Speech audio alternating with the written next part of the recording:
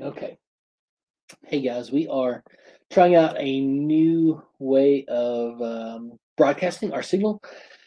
So, wanted to start a few minutes early and try that out and make sure that everything was running correctly. So we've had some weird things going on lately that where the feed gets interrupted. I don't know why that's happening. So we're switching. Um, Same software, just a different way of getting it out there. So we're going to try this and see if it works any better. And if not, we'll fall back and punt and do something else. But I'm just going to try to play with it for a second. So you got 4, 5, 6 minutes to get in and just kind of say hi, and we'll hang out and wait. Should I be seeing you on one of these? Oh, there you are. Should be seeing there you. you are. Play with it for a second. Oh. So you got 4, 5, 6 minutes to get in. So it's working. And just kind of say hi. This. We'll hang out and share wait. my screen. Should I be seeing you on one of these? Oh, there you are. There you are. Play with it for a second. Oh, so you got I can't. working. I can't shut you up. Yeah, right. There it is. Okay. Okay. So now when I play the video, you should see it come through. Yeah, I even got text. See. Text on the screen somehow. Yeah, because I'm sharing my screen. Let's see. I don't know why it's not playing though. That's troublesome. And go. And go.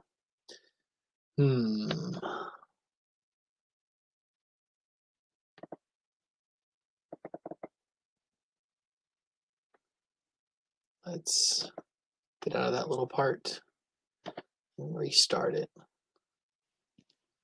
Are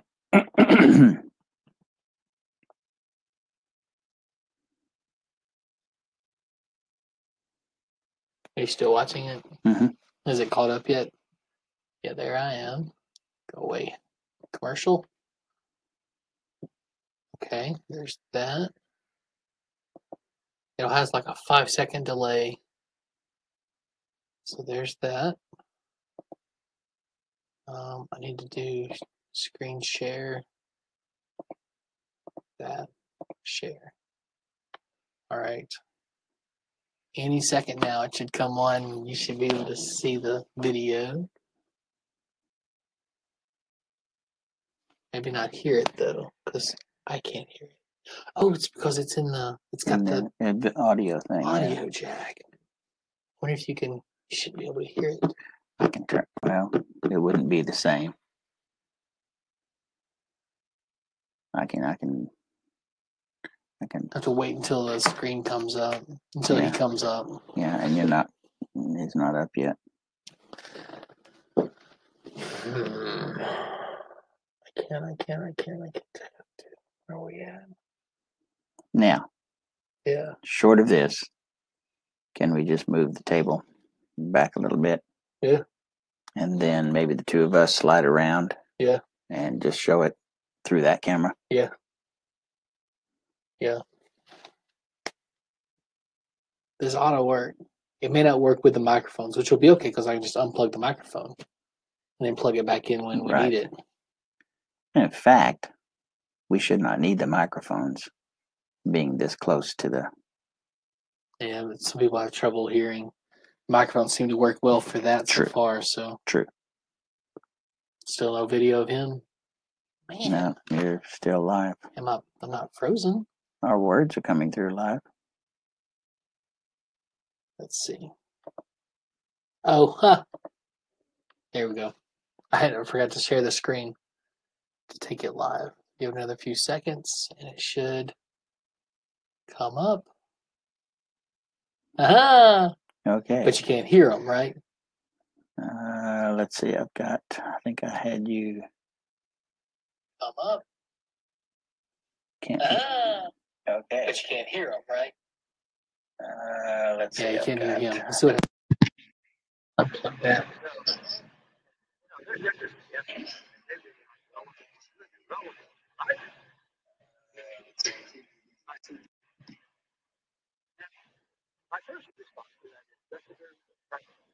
Can you hear him now? There have been some awful things done in the name of religion because they didn't understand the nature scientifically of what they were dealing with.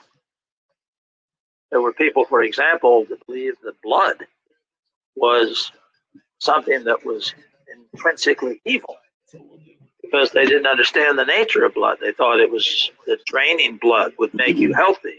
We have made the point that barbers in the United States were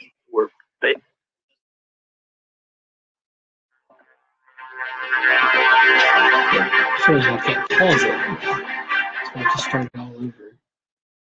We got a minute left, so let's see. All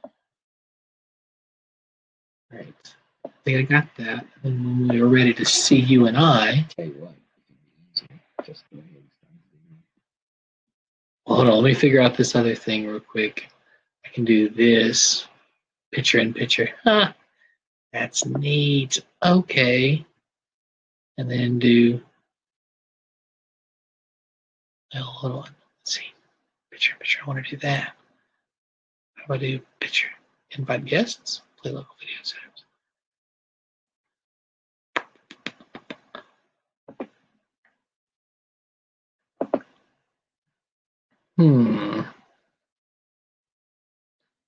I'm not frozen, I'm thinking. All right, we may have to just do it without. Well, no, we can do the intro. I'll plug this back in and you can do that. And I'll unplug it when we play the video. All right. Let me know how this works, guys. I think I've got it. So, all right. All right. We should be live and they should be able to hear you. Okay, we are going to begin, and we're going to cross our fingers that this works today. We're trying out some new things to try to correct maybe some issues that we've had in the past. The lesson today is the wisdom of creation.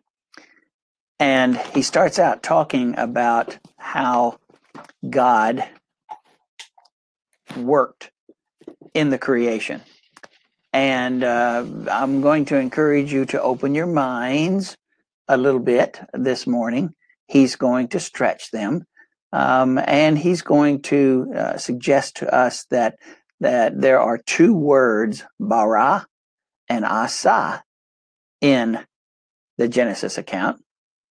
And he's going to explain to you the difference between those two, that God did some creating and he did some making. And he contends that with those two Hebrew words, those are two different kinds of actions.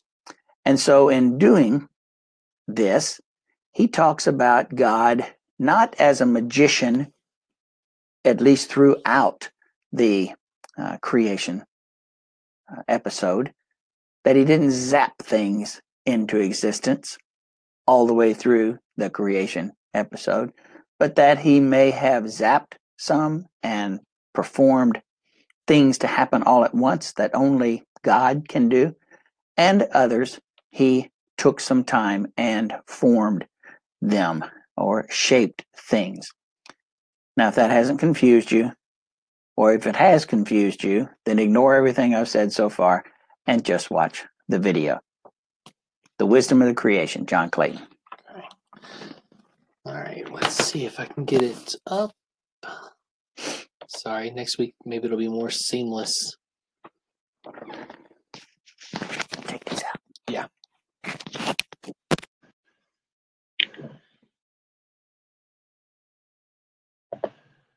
Play there.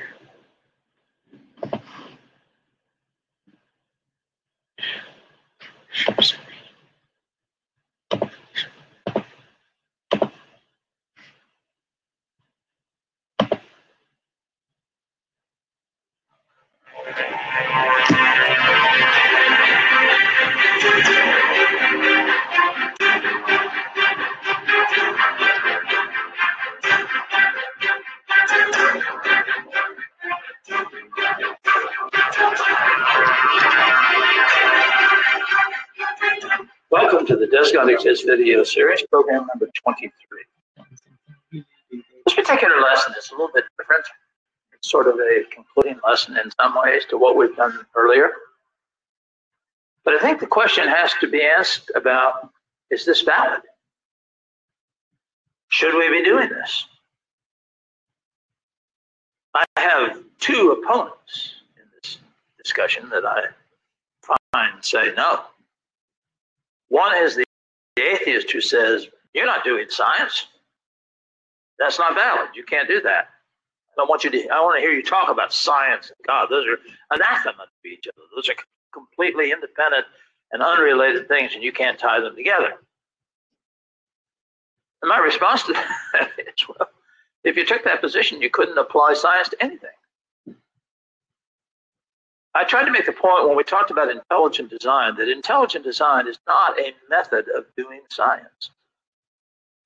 Intelligent design is an apologetic. It has to do with what our understanding is about how things came to be as they are.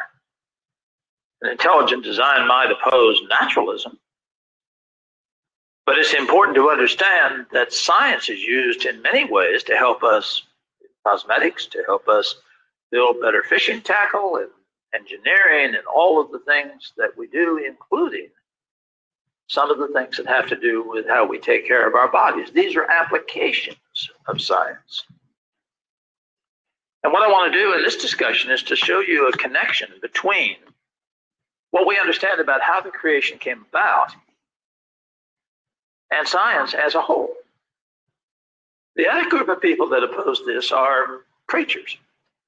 There's preachers who will say, well, those scientists, they're over there by themselves, and you know, they're just guessing, and they really aren't relevant. What's really relevant is what I do.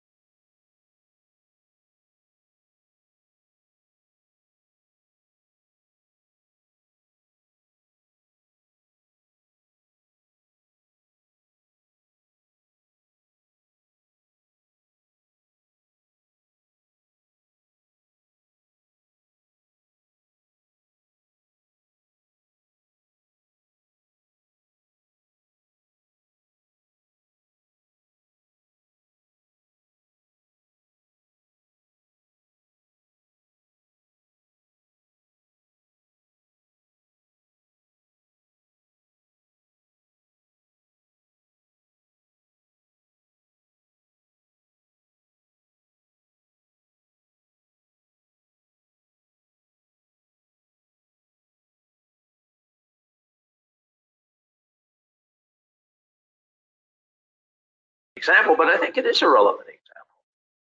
The heavens declare the glory of God, and the skies proclaim the work of his hand. Psalms 19, the work of his hand. It isn't saying to us that God magically produced it. It involves the work of his hand. I made reference to Romans 1, beginning with verse 19, where the Bible specifically says we can know there is a God through the things he has made. Now, if it's a magician, we're not going to be able to do that. If we see his handiwork, if we know he has made them, then we have a way of understanding and seeing his wisdom, his intelligence, his purpose. In Isaiah 45 and verse 18, he who fashioned and made the earth. When you fashion something, you do it by a process that involves creativity, intelligence, purpose. Somebody who designs clothes or somebody who designs houses, an architect, an engineer, uses intelligence to do it. He not only says that, but he says he did not create it to be empty, but formed it to be inhabited. That implies that there was intelligence and purpose used to produce the creation as we see it. God does not call man to blind acceptance. And the 8th proverb specifically makes reference to this process. It deals directly with God's methods. The first thing it says is that wisdom is involved.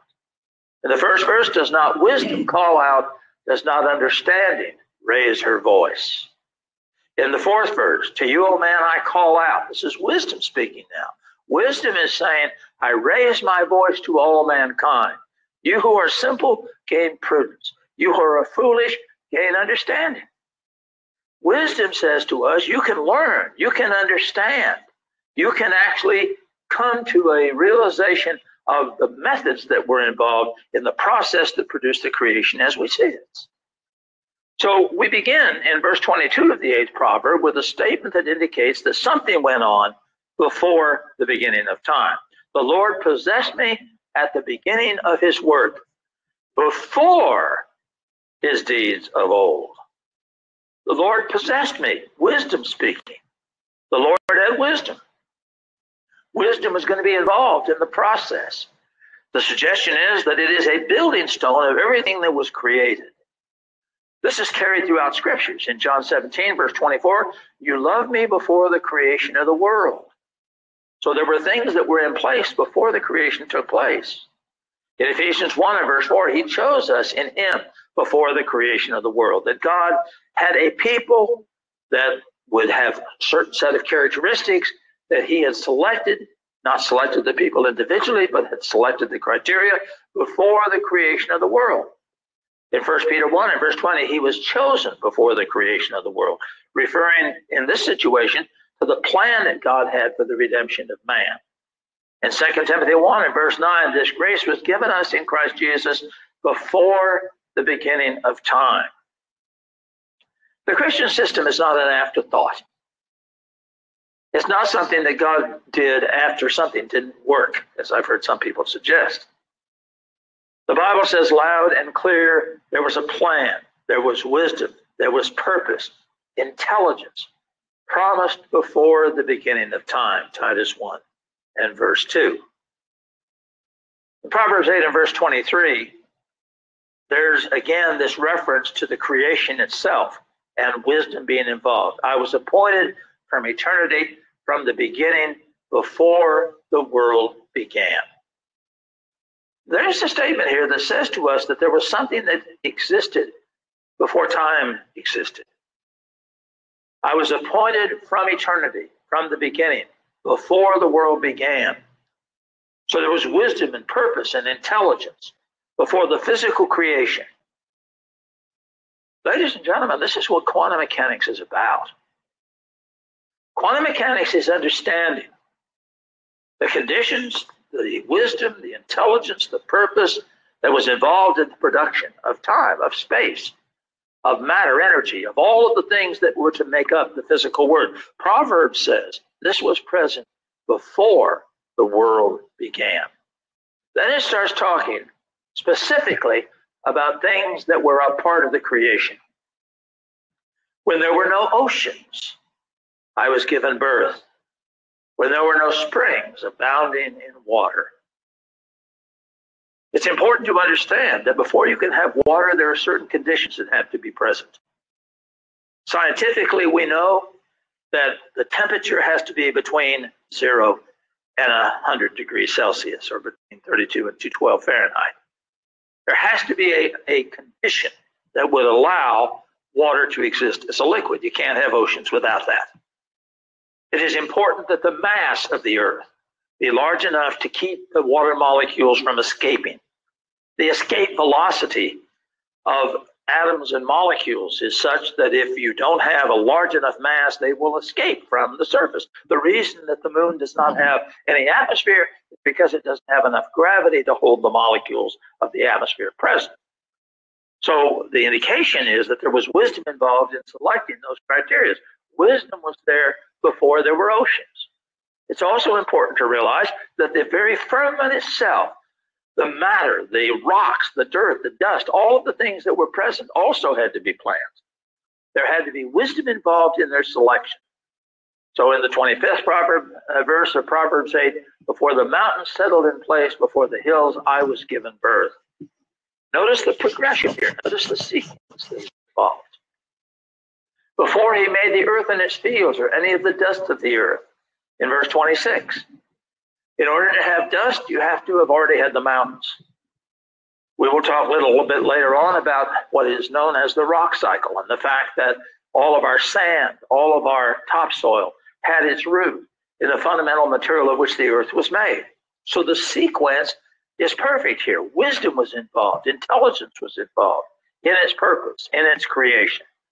I was there when he set the heavens in place, when he marked out the horizon on the face of the deep, when he established the clouds above and fixed securely the foundations of the deep. Proverbs 8, 27 and 28. You can't have an atmosphere until you have the things that will build that atmosphere. The oceans are a part of that. To have clouds, you have to have water. You have to have condensation nuclei. You have to have the right temperatures. These are things that we know now were necessary for the process. There is wisdom involved in selecting those things.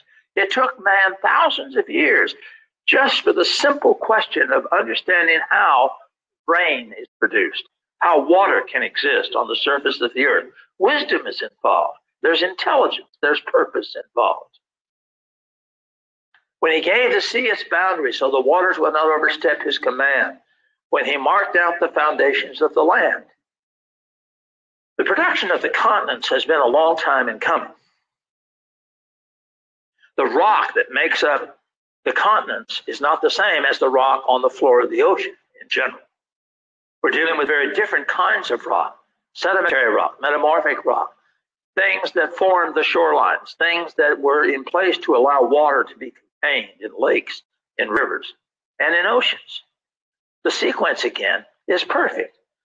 Then I was the craftsman at his side. Notice, wisdom is involved and describes itself as a craftsman, as part of the process in which the creation was taking place. I was filled with delight day after day, rejoicing always in his presence, rejoicing in his whole world, and delighting in mankind. The beauty of the creation, the beauty of life, the sequence given suggests that wisdom is involved in the entire process of the creation of the planet and of man to live on the planet. May I point out to you that the biblical words used to describe God's actions are process words. They're not zapped words. And I know that's a Clayton phrase, but it's not talking about God miraculously as a magician putting something into existence. Notice Genesis 2 and verse 7. The Lord God formed man of the dust of the earth.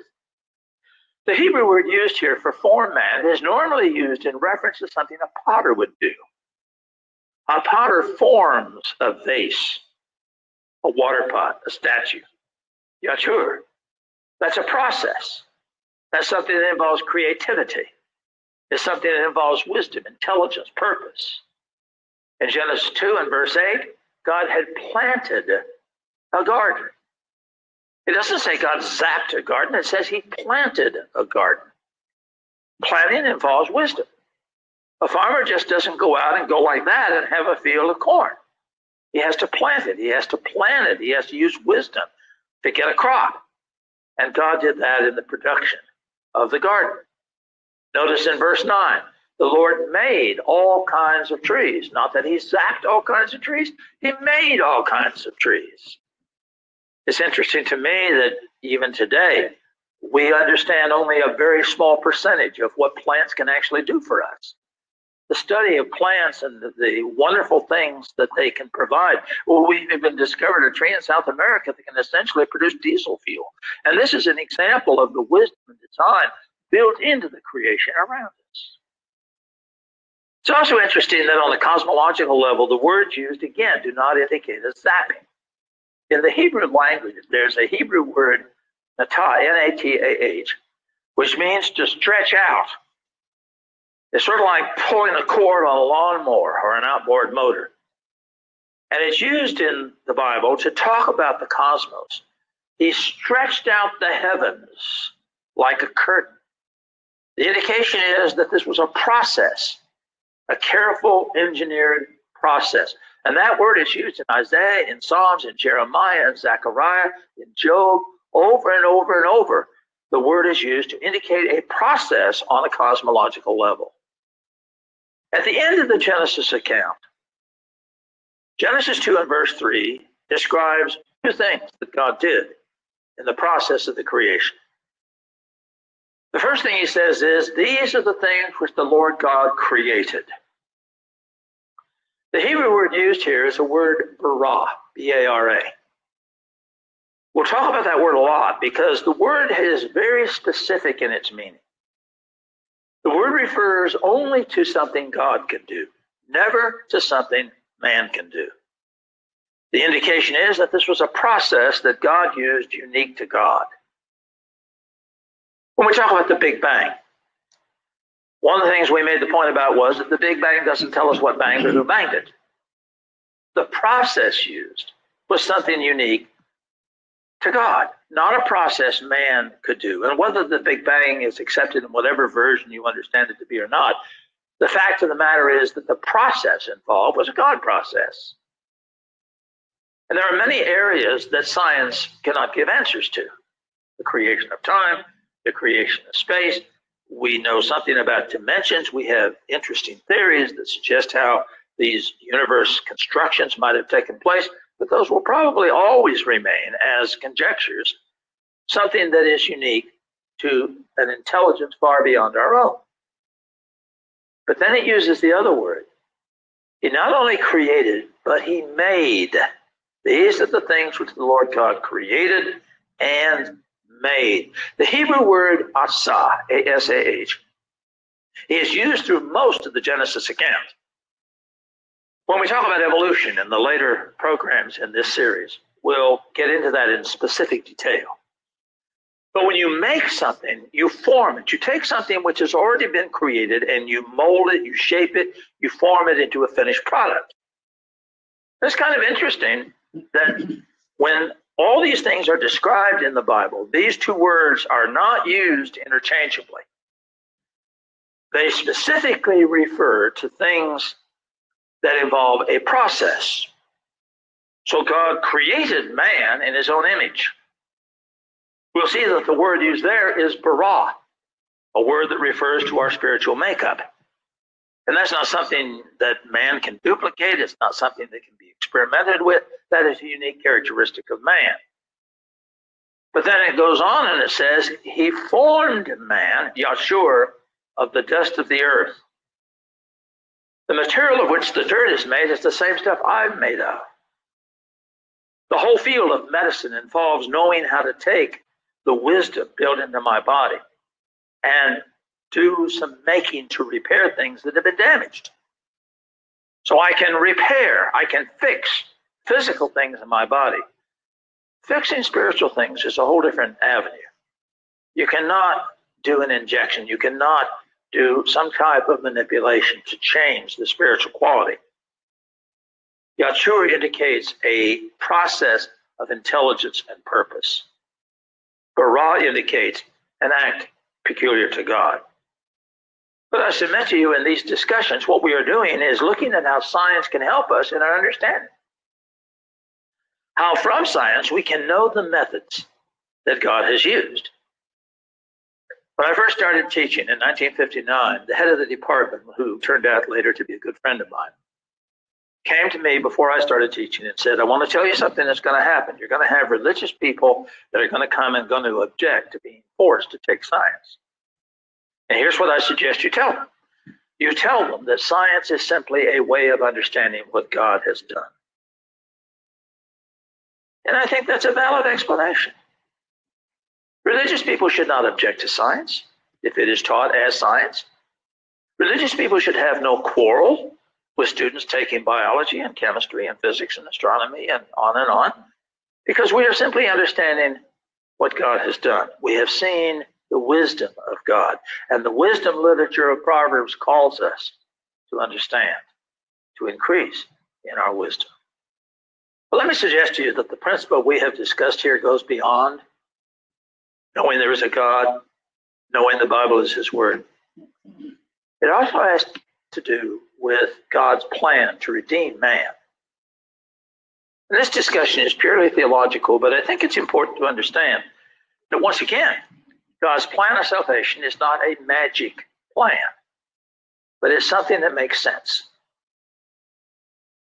We are told in the Bible that we need to believe that an important part of being redeemed to God, an important part of developing a spiritual makeup involves belief. Acts 10 and verse 43, whosoever believes shall receive the remission of sins. If you don't believe in God, how are you going to find a way of using your religious faith to make things happen, to change your life? Well, belief is pretty fundamental. If we believe that God wants us to be drawn to Him, if we believe that God wants us to improve our lives, belief in God is important. The reason we offer this series of video programs is to help people understand a different way, perhaps, of building their faith, of building their belief. And if you don't have belief, if you deny the existence of God, if you're an atheist, my hope is that in the process of discussing this, you've seen some avenues that are a little bit different than what you've been exposed to in the past. And that perhaps it will help you in realizing there is a logical reason to have faith. That people can intelligently and logically and rationally believe in God. That you don't put your brain in a tin can to be a Christian. You can intelligently believe, and that's important to do. It's important to repent. In Romans, the 6th chapter, beginning with verse 3 and going through verse 7, we're told that we need to die to sin and that we are called to repentance. How valuable is the Christian life if I don't turn away from the destructive life I lived before? Repentance is important. Romans 6 makes it clear that repentance is a critical part of changing the way we live. And again, it is wise for us to engage in that process. We don't obey God to become part of a country club. We don't obey God because it's something nice to do. There are no social reasons to believe in God. But turning away from selfishness, turning away from using people, turning away from violence, turning away from the destructive things that are happening in our society, and which perhaps we have been a part of, is important. The Bible tells us that God is aware that in the past some of us have been, and there's list after list after list of things that people do that are wrong. But now we are justified. We are cleansed. The idea is that when we reject those things, that God will help us become a new person. And Romans 6 dedicates itself to newness. It's also important to understand that we need to be able to credit the source of our change. In Romans 10 and verse 10, we're told confession is made to salvation. How can I be effective in communicating why I am different if I don't let people know what the source of that force is? Confession is not telling every sin I ever committed. In the first place, I couldn't do that. In the second place, that's not the idea. The confession is the idea of confessing that Jesus is the Christ, the Son of God. confessing that I need to change my life, that I need to repent. And then to be baptized.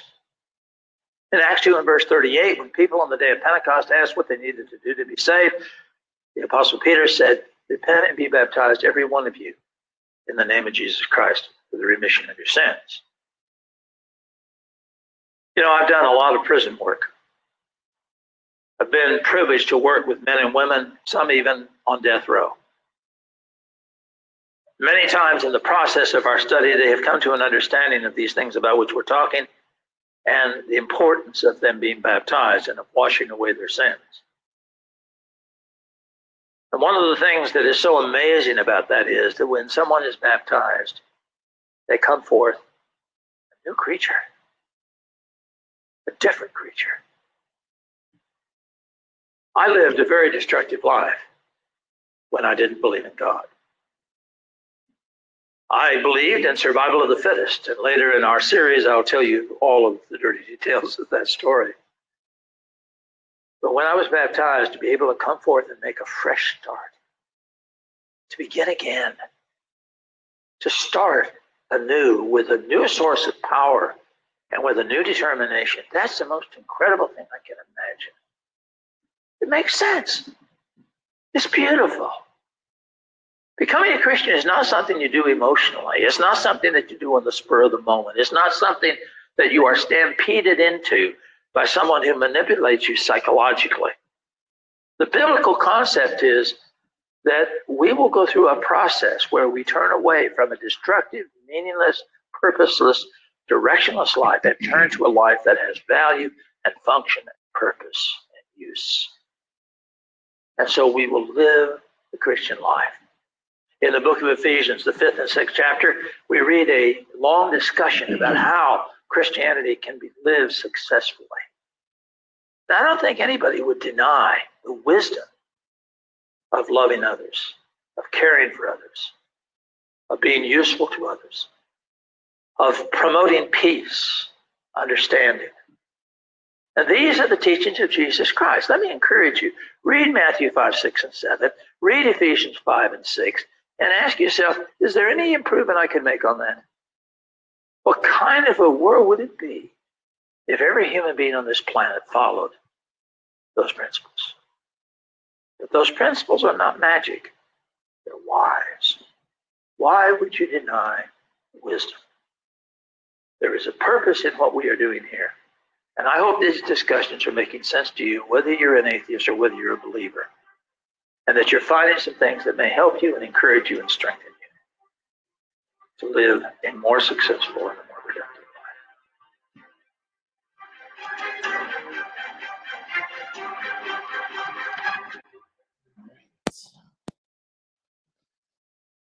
Take that off. Pull this back in. All right. See if we can hear. Yeah, I can hear. All right. I kind of feel like Forrest Gump when we watch these movies. I'm not a smart man.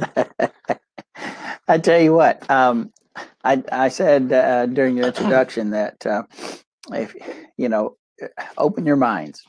If your intellect, if your current wisdom, if your current understanding of the scriptures hasn't been pushed a little bit by these first 21, 22 lessons, get ready, because he will take some of the things that he talked about in this lesson and expand on those a little bit later. And believe me, it will help you if you go into this without preconceived notions, without a desperate clinging to thinking about things the way you have always thought about them. Today, for example, he says, so God used science in the creation. Now that's a new concept.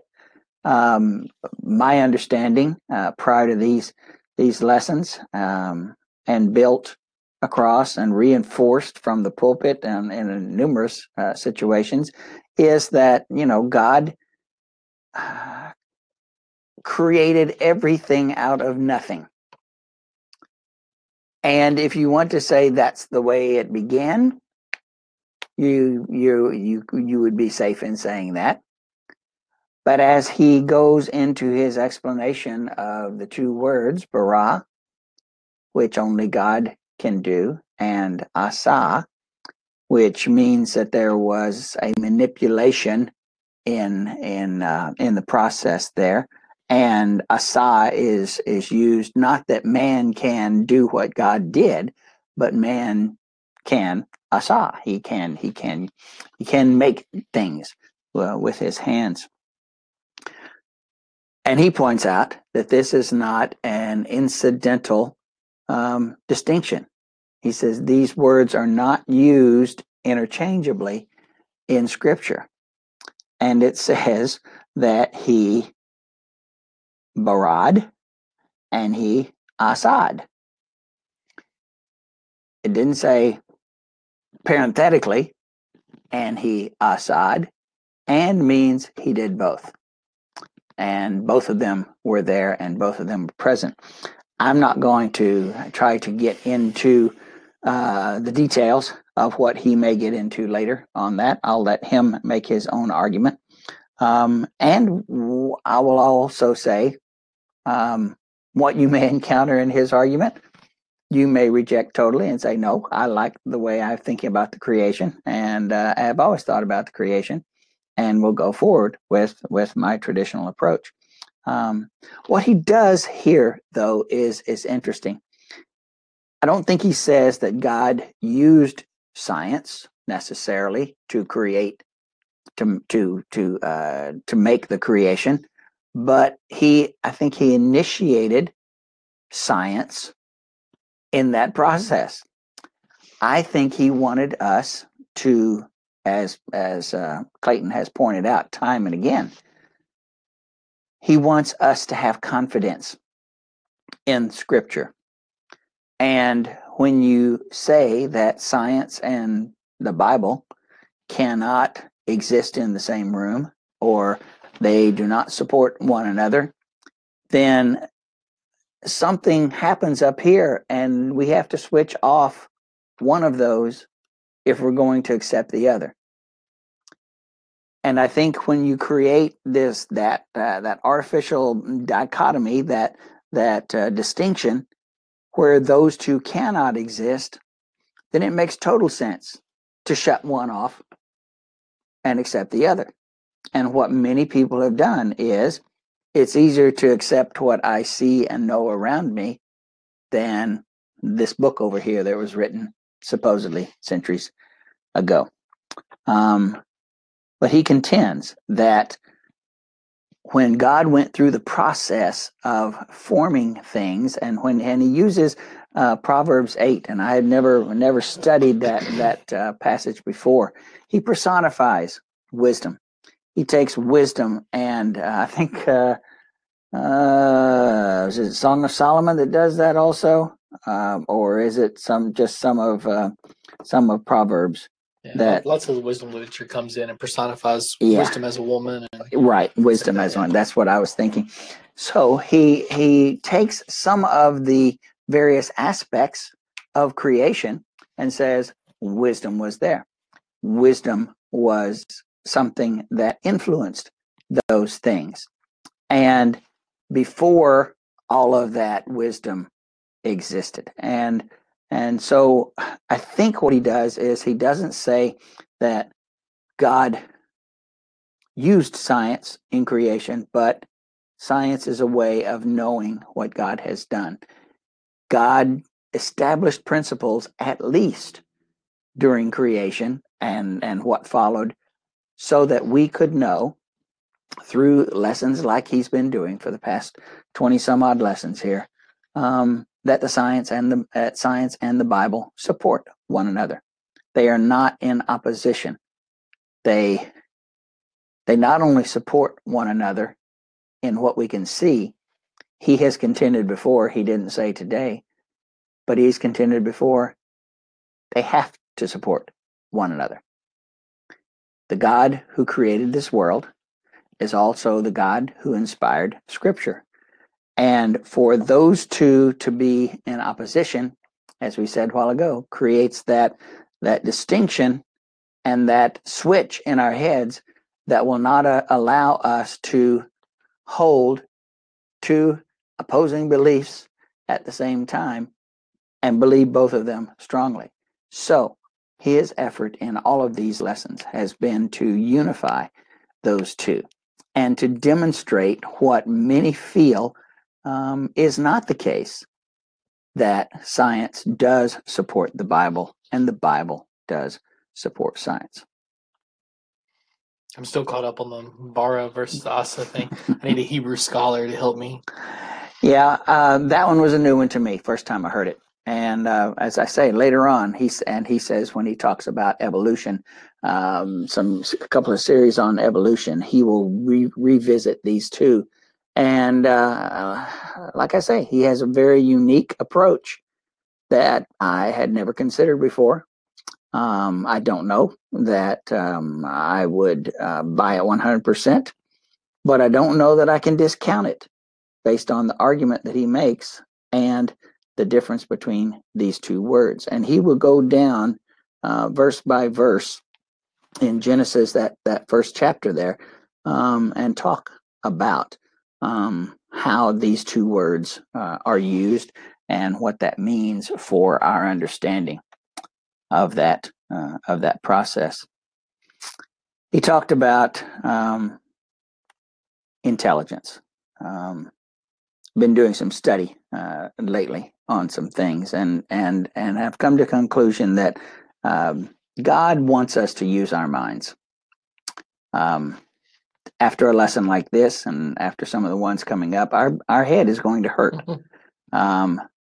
But that's the way that we learn. That's the way that we broaden our perspectives. That's the way we encounter new ideas. And for anyone to say, I know everything there is and understand everything there is in the Bible is facetious. You haven't read the Bible yet. You haven't read it in total. So, for us to close our minds to new ways of looking at things is certainly, I'd say, inadvisable. I won't say that it's foolish or anything like that. It's just inadvisable. God has created us with intelligence. He created us in his own image. At least part of that is the spiritual side of us, that our soul, the aspect of every human being that has an innate desire, and we have seen this throughout history and across all cultures, to revere, to acknowledge that there is something higher than himself or herself. That mankind doesn't automatically think he is the be-all and the end-all. He comes to that conclusion through his experiences in life, but there is something within each of us that helps us identify with and revere a creator, a supreme being, something higher than ourselves. The Bible tells us, for those of us who believe, what that is. And in having this intelligence and having this intellect, he put into mankind things that he didn't put into the rest of the animals. We can think, we can reason, we can create, we can have emotions, we can be moved by music and art and things of that nature. We are very different from the animals. We have been called, I don't think in a biblical term, the crown of the creation. We are that which was created after everything else had been created. We are special. You can't read the scriptures and not think we are special as God's creation. We are so special that he did what he did for us in sending his son to this earth. and for him to live and suffer and die in the way that he did. He thinks that much of us. He wants us to love him as much as he loves us. That can never be, but he wants us to return that love. So for us to come into a study of the Bible and shut off our intellect is inconsistent with why God created us in the first place.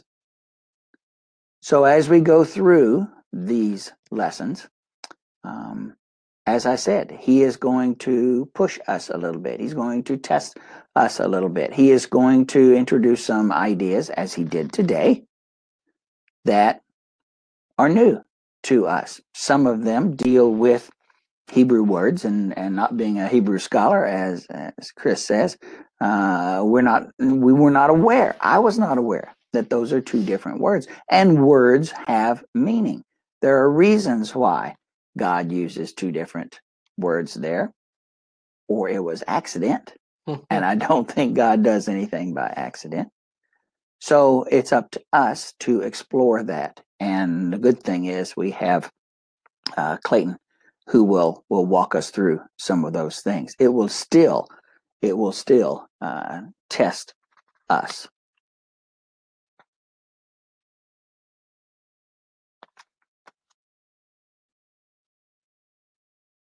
You know, it's interesting that in Genesis 1 and 2, he flip-flops between using Elohim and Yahweh too. I thought about that before, but I don't know why he does that either. Yeah. But he flip-flops back and forth. I'm sure there's a reason, but why that is. Yeah. In the beginning, God is Elohim. Right? I think it's chapter 1 is all Elohim. Yeah. And chapter 2 is all Yahweh. Well, and just in the very next verse, though, he says the Spirit of God. Right. And if that's not God the Father, that is the Holy Spirit. Yeah. And it appears, what I've read, that's the Holy Spirit acting, moved upon the face of the waters, and so forth. So you have those two involved.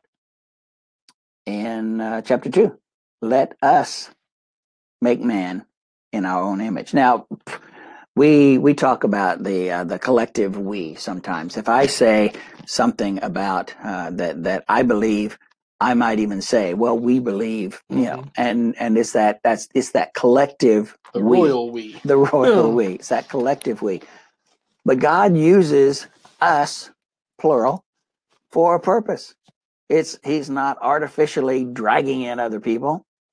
He is saying, let us make man in our own image. And if you have never encountered the notion that Jesus was involved in the creation, it's all over the New Testament. I think it's John 12 where he claims that he was part of, like it was his voice that said, let there be light, let there, you know. Nothing came into being that came into being but by him. Yeah, it's John 1. There are at least, I want to say 4 or 5 or 6 verses in the New Testament that testify that Jesus not only was present, that Elohim part, which is plural for God, it probably would be better to say Godhead in that case, the Trinity, whatever you, however you want to refer to it, but that Jesus was active.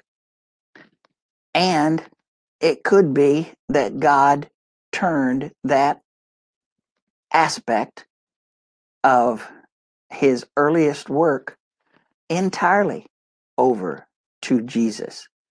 And that's why Jesus is in all and of all and over all, because he was the author not only of that creation, but the eternal salvation that we have as an opportunity if we will just avail ourselves of the truth that's presented to us.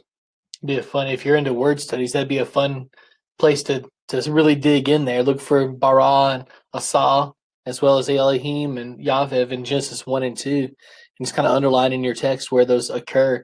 But then do those cross references like Rick's talking about from John 1 1-4, where it talks about Jesus in him was, he created everything. And I think the other passage is in John 12. Yeah, and I know there are at least 2 or 3 others that I cannot call to mind at this moment. But if you just Google that, Jesus, part of the creation, Bible verse or verses, and you will come up with several articles that will provide you those details.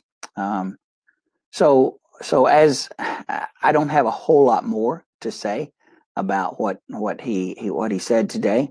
I kind of liked his approach of using Proverbs 8 and establishing that wisdom was in existence before.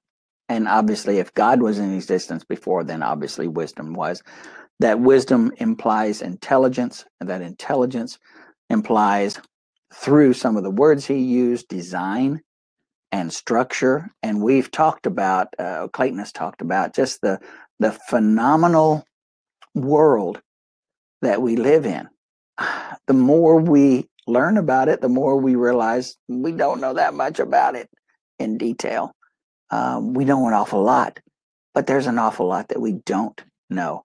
And it's just phenomenal how God has created a world for us to live in that is so perfect, is so livable, is so adapted to our needs as human beings.